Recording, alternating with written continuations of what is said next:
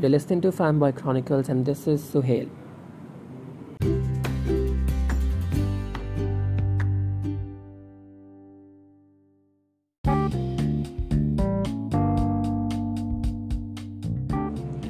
Hello, guys. I know it's been a long time, and as per my last promise, I failed miserably.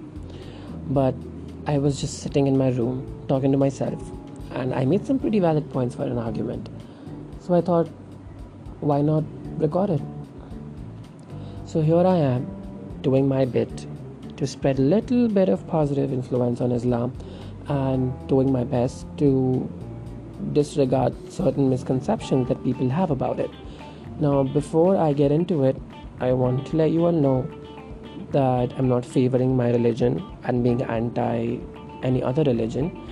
It's just that I've seen this struggle between Muslims and non-Muslims on social media, where non-Muslims quote a particular anecdote from the Quran and sort of blow it out of proportion, and then Muslims react to it sort of out of proportion.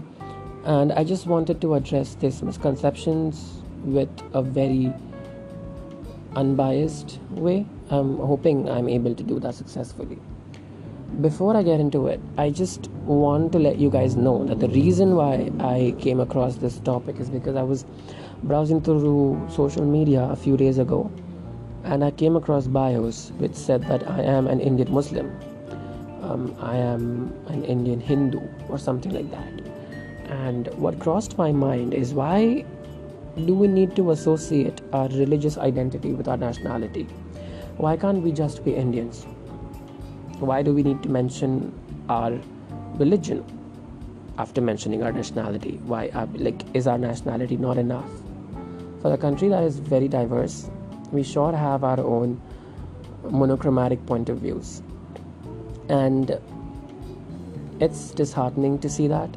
And I feel like until we move past that narrative of associating our religion with our nationality, we won't progress as a country. We might progress as Hindus, we might progress as Muslims, we might regress, but as a country, it doesn't seem possible. And that will only happen if all of us develop a mentality of being more humane, because the essentialism of every religion is based on humanity. No religion will tell you to go and kill other people who do not conform to your religious beliefs. And now I say this very specifically because this is a kind of anecdote which has been quoted from the Quran too many times. I've lost count. So this is like I'm setting the stage for it. But if a religion tells you that, to go and kill people who don't conform to your religious beliefs, there's always a situation, there's always a precedent thing, and there is always a post-siren, I don't know, whatever that comes after. I will talk about this misconception later on, but unless and until we are more human in our actions, in our understanding, we will not progress. No matter how much we talk about positivity or liberalism or whatever, we won't progress until we have a human understanding of everything. When our ancestors did not have religion, or maybe they did. Whatever Islamic history I've read, there were fights before also. There have been wars before as well.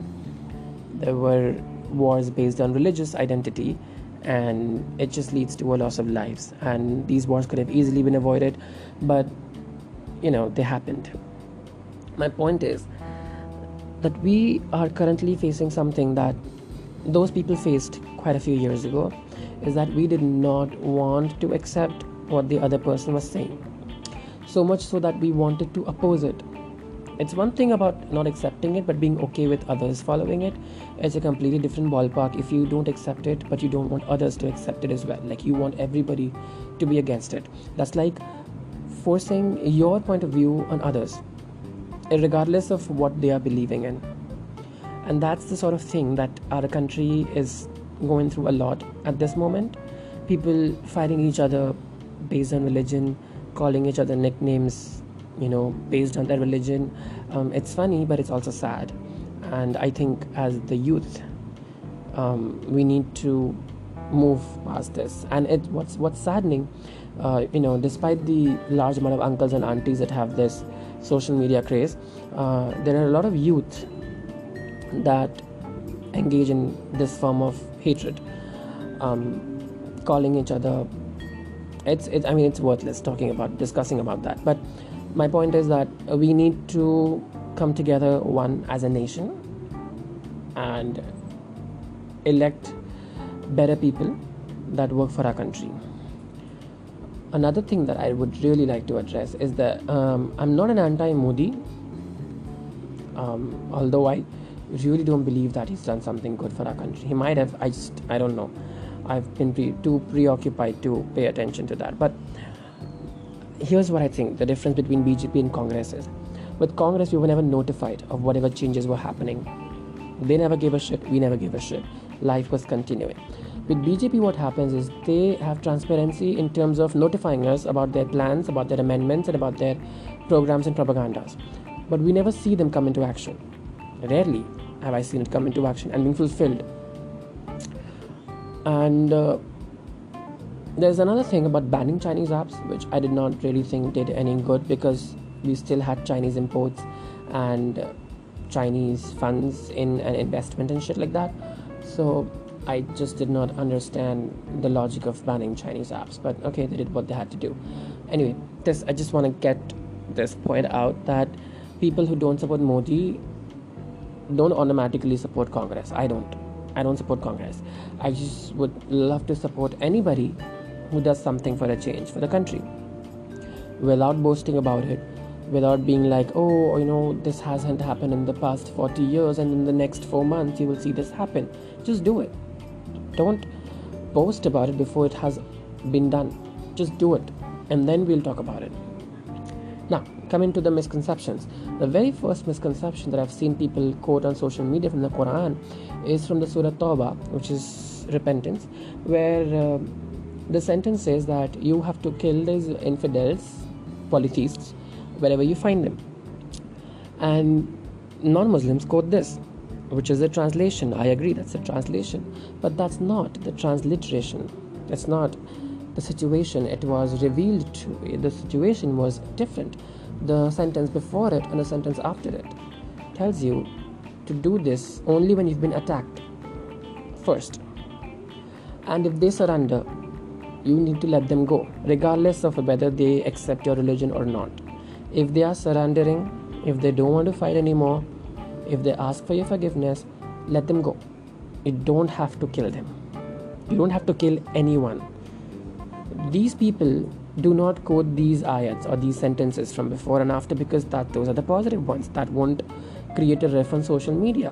What will create a riff on social media is that one particular sentence is you find these infidels wherever you want and kill them. So that's what they do.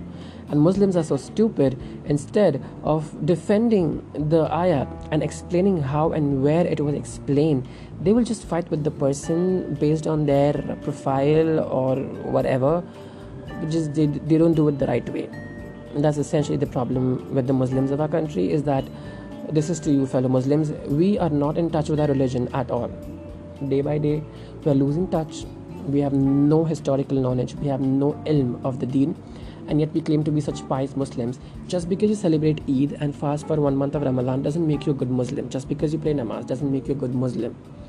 Okay, you need to act on the values that have been mentioned in the Quran. At least get the basic knowledge of the Quran, know how to read it, know the key points in the Quran, although the entire Quran is a key point, but you need to know what is more important, what has been stressed upon, and what has been, just know the basic information basically, so that you can defend it better. When you fight the way you fight on social media, I am honestly embarrassed, because you are defending our religion the wrong way, by abusing them, by calling them out, and by insulting their religion. You are just going completely against what the Quran says. Surah Kafirun, or maybe Surah Disbelievers, it's a surah on the disbelievers. Now, let me give you on the idea of this word. A disbeliever is anyone who doesn't have faith in Allah.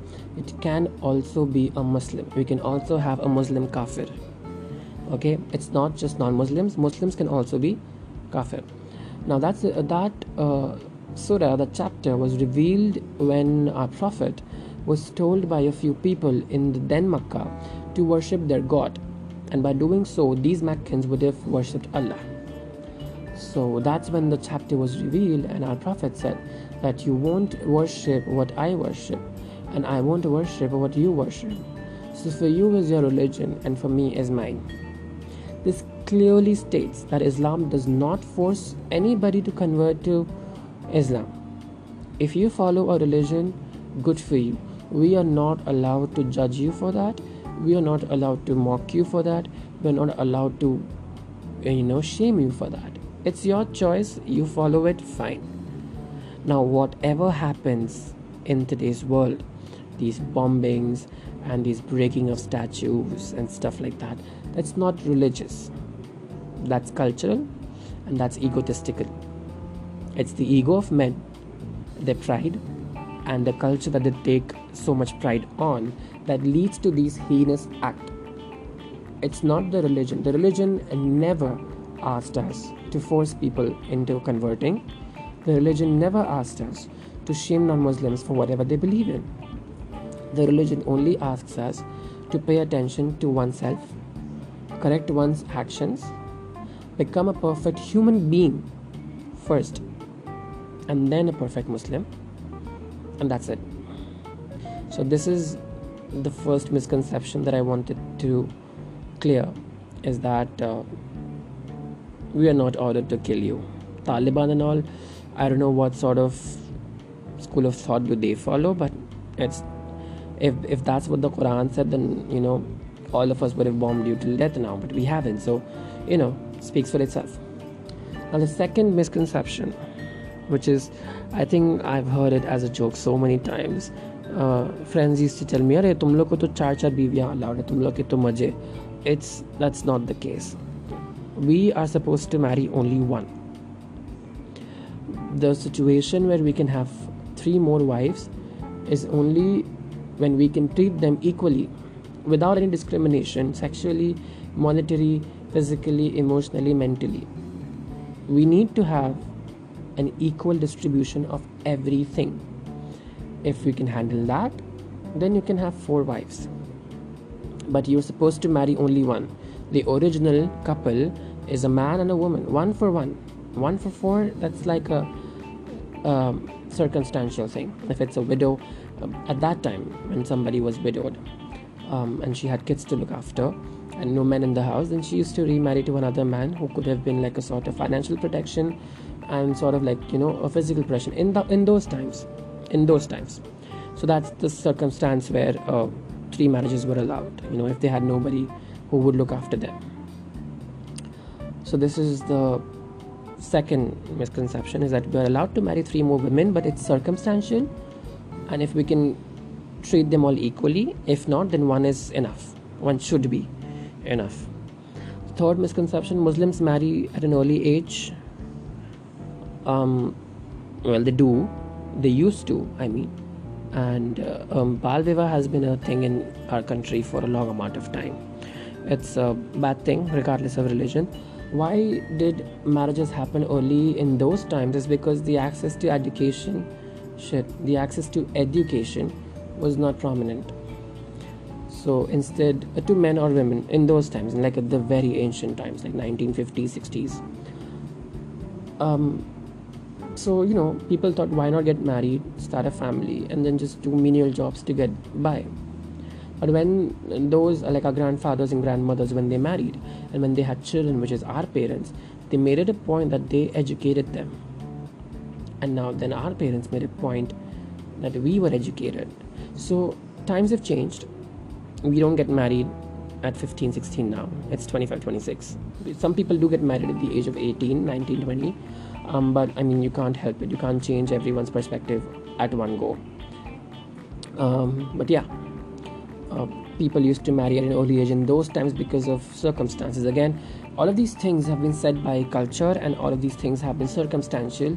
So associating a religion with that directly doesn't really make sense. Domestic abuse, for another part, men are not allowed to slap or hit women. There's only mention of once in the Surah Nisa where a man is allowed to hit a woman, allowed to hit a woman doesn't have to hit a woman. Okay, allowed to in a situation where she's at fault and she's creating a drama and blowing things out of proportion. Now, I'm not saying that I'm all for domestic abuse. I'm just telling you what the surah says. But men are allowed to hit. This is like, I'm stressing on this because it's like very important to understand. Men are allowed to hit women if it goes to that extreme situation. They don't have to hit their wives or their daughters every chance they get. Domestic abuse is not something which is favored in Islam. Again, and this idea of domestic abuse and marital rape, they've actually emerged from the culture of toxic masculinity. Again, circumstantial, egotistical, cultural, not religious. Men have sort of assumed this position of power in the society, and they can do everything they want, and women have to be subjected to that. This is completely cultural. Nowhere in my religion does it say that women were created insignificant to men. Women were created for men because men couldn't survive alone. Eve was created from Adam because Adam couldn't survive alone. Adam needed a companion. So Eve was a gift to him. And that's what our Prophet told us. Take care of your women. Okay, I know that women are evolving, they're learning self-defense, they're becoming independent. But when our Prophet said take care of your women, he did not mean that, keep her locked up in a room and just, don't let her go out. No, he meant take care of their pride, their chastity, their importance. Don't subject them to your abuse. Because if you pressurize a woman or any person for that matter, they are going to do something which they and you both might regret later on. It ruins relationships, it ruins the mental health of a person, it gives them PTSD, scars them for life. So, of course, it physically hurts them also, but the mental impact that it has lasts more longer than the physical ones. So, all these instances, if you take our religious texts, not the Quran, the Hadith, which are like the anecdotes from our Prophet's lives, the rules and regulations basically. So nowhere will you find a Hadith where our Prophet says, go hit your wife, go hit your daughter. No, he doesn't say that. All he has ever spoken of is to treat your fellow men with love. Just that's it. Love and respect and kindness, compassion, mercy. These are the 5 values you need to imbibe in yourself and treat everyone, regardless of what their religious belief is, that way. Another misconception is that women are forced to wear an abaya or a burqa. They're not forced. Again, it's a matter of choice. So this was done because men tend to have a very disrespectful gaze pertaining to women. People might be aware of this notion because nowadays when rapes happen in India, the first thing that is blamed is the kind of outfit the woman is wearing. Well, it's not the woman's fault, it's the man's fault. He couldn't keep his hormones in control. But the reason why burqas were made compulsory, or a covering was made compulsory, was for this very reason, is because men don't have the decency to avert their eyes when they see a beautiful woman walk by. And it wasn't expected from men to do anything. Okay, so women were given the task. You know what? They're not gonna do shit. Might as well cover up yourself. Do not I understand to some women this might not seem acceptable. It's completely fine. You're not forced to wear a burqa. Many women don't. It was just made. It was customary, not mandatory. I hope you know the difference between the two. For men, it was ordered in the very same sentence that you need to lower your eyes. You need to stop looking. If you think that looking at a woman gives you desires that you have no control of, don't look at her. turn your face away, look down, you know. But men don't do that, and men would accept that it was their fault, so they blame it on the woman and the way they're dressing. So yeah, burqas not compulsory, but if you wear, again, it was said as a circumstantial thing, and even women who wear burqas get raped, get catcalled, get harassed. So reality, it is very absurd. No matter what a woman wears, it's men who are actually problematic. So before I get hate comments or hate DMs that you're a feminist or some shit like that, I don't give a shit about feminism. I don't give a shit about anything. I just give shit about humanity. Unless you're not human, no matter how many degrees you have, no matter how many influencers, no matter how many followers you have, and no matter how influential you claim yourself to be, unless and until you develop a human sense, you're not worth it. Being very brutal, you are not worth it. You might be a big scholar in your religion, you might be a big scholar otherwise, but if you have zero empathy, zero humanity, then you're basically good for nothing. And stop, for the love of God, stop categorizing people as sinners or as good doers. Who the fuck are you to decide whether one person will go to hell or heaven? It's in the hands of God. He will decide who goes to hell and who goes to heaven. The more judgment you pass, frankly, the more you reserve your position in hell. If you are such a religious scholar, know that it is said in our religion that the hypocrites will be the first one to enter hell. And I suppose I don't have to explain to you the meaning of hypocrisy. So before you judge anybody, don't even have to get into their shoes. Just think to yourself, if you say that, what impact, short term and long term, is it going to have on the person that you're going to say it to? And before you prescribe hateful comments to any religion, not just Islam, any religion, make sure that you know what you're talking about. Sometimes shit backfires. And only defend your religion when you are fully aware of what your religion says. In this podcast, I might have made a mistake. I don't know, and God forgive me if I've made a mistake. But my point, my intention was not to cause harm to my religion or to cause harm to anybody else's religion. My only intention was to clear these certain misconceptions that people have of Islam. Some are true, you can't help it, but some are really, really, really incorrect. And it's about time that people get a hang of it and just leave this sort of religious identity behind and come forward as human beings, as Indians, and do something for the country on a whole. This has been Fanboy Chronicles, and if I've upset you, I'm sorry, but I don't give a shit. I'll see you next time, whenever that is. Bye.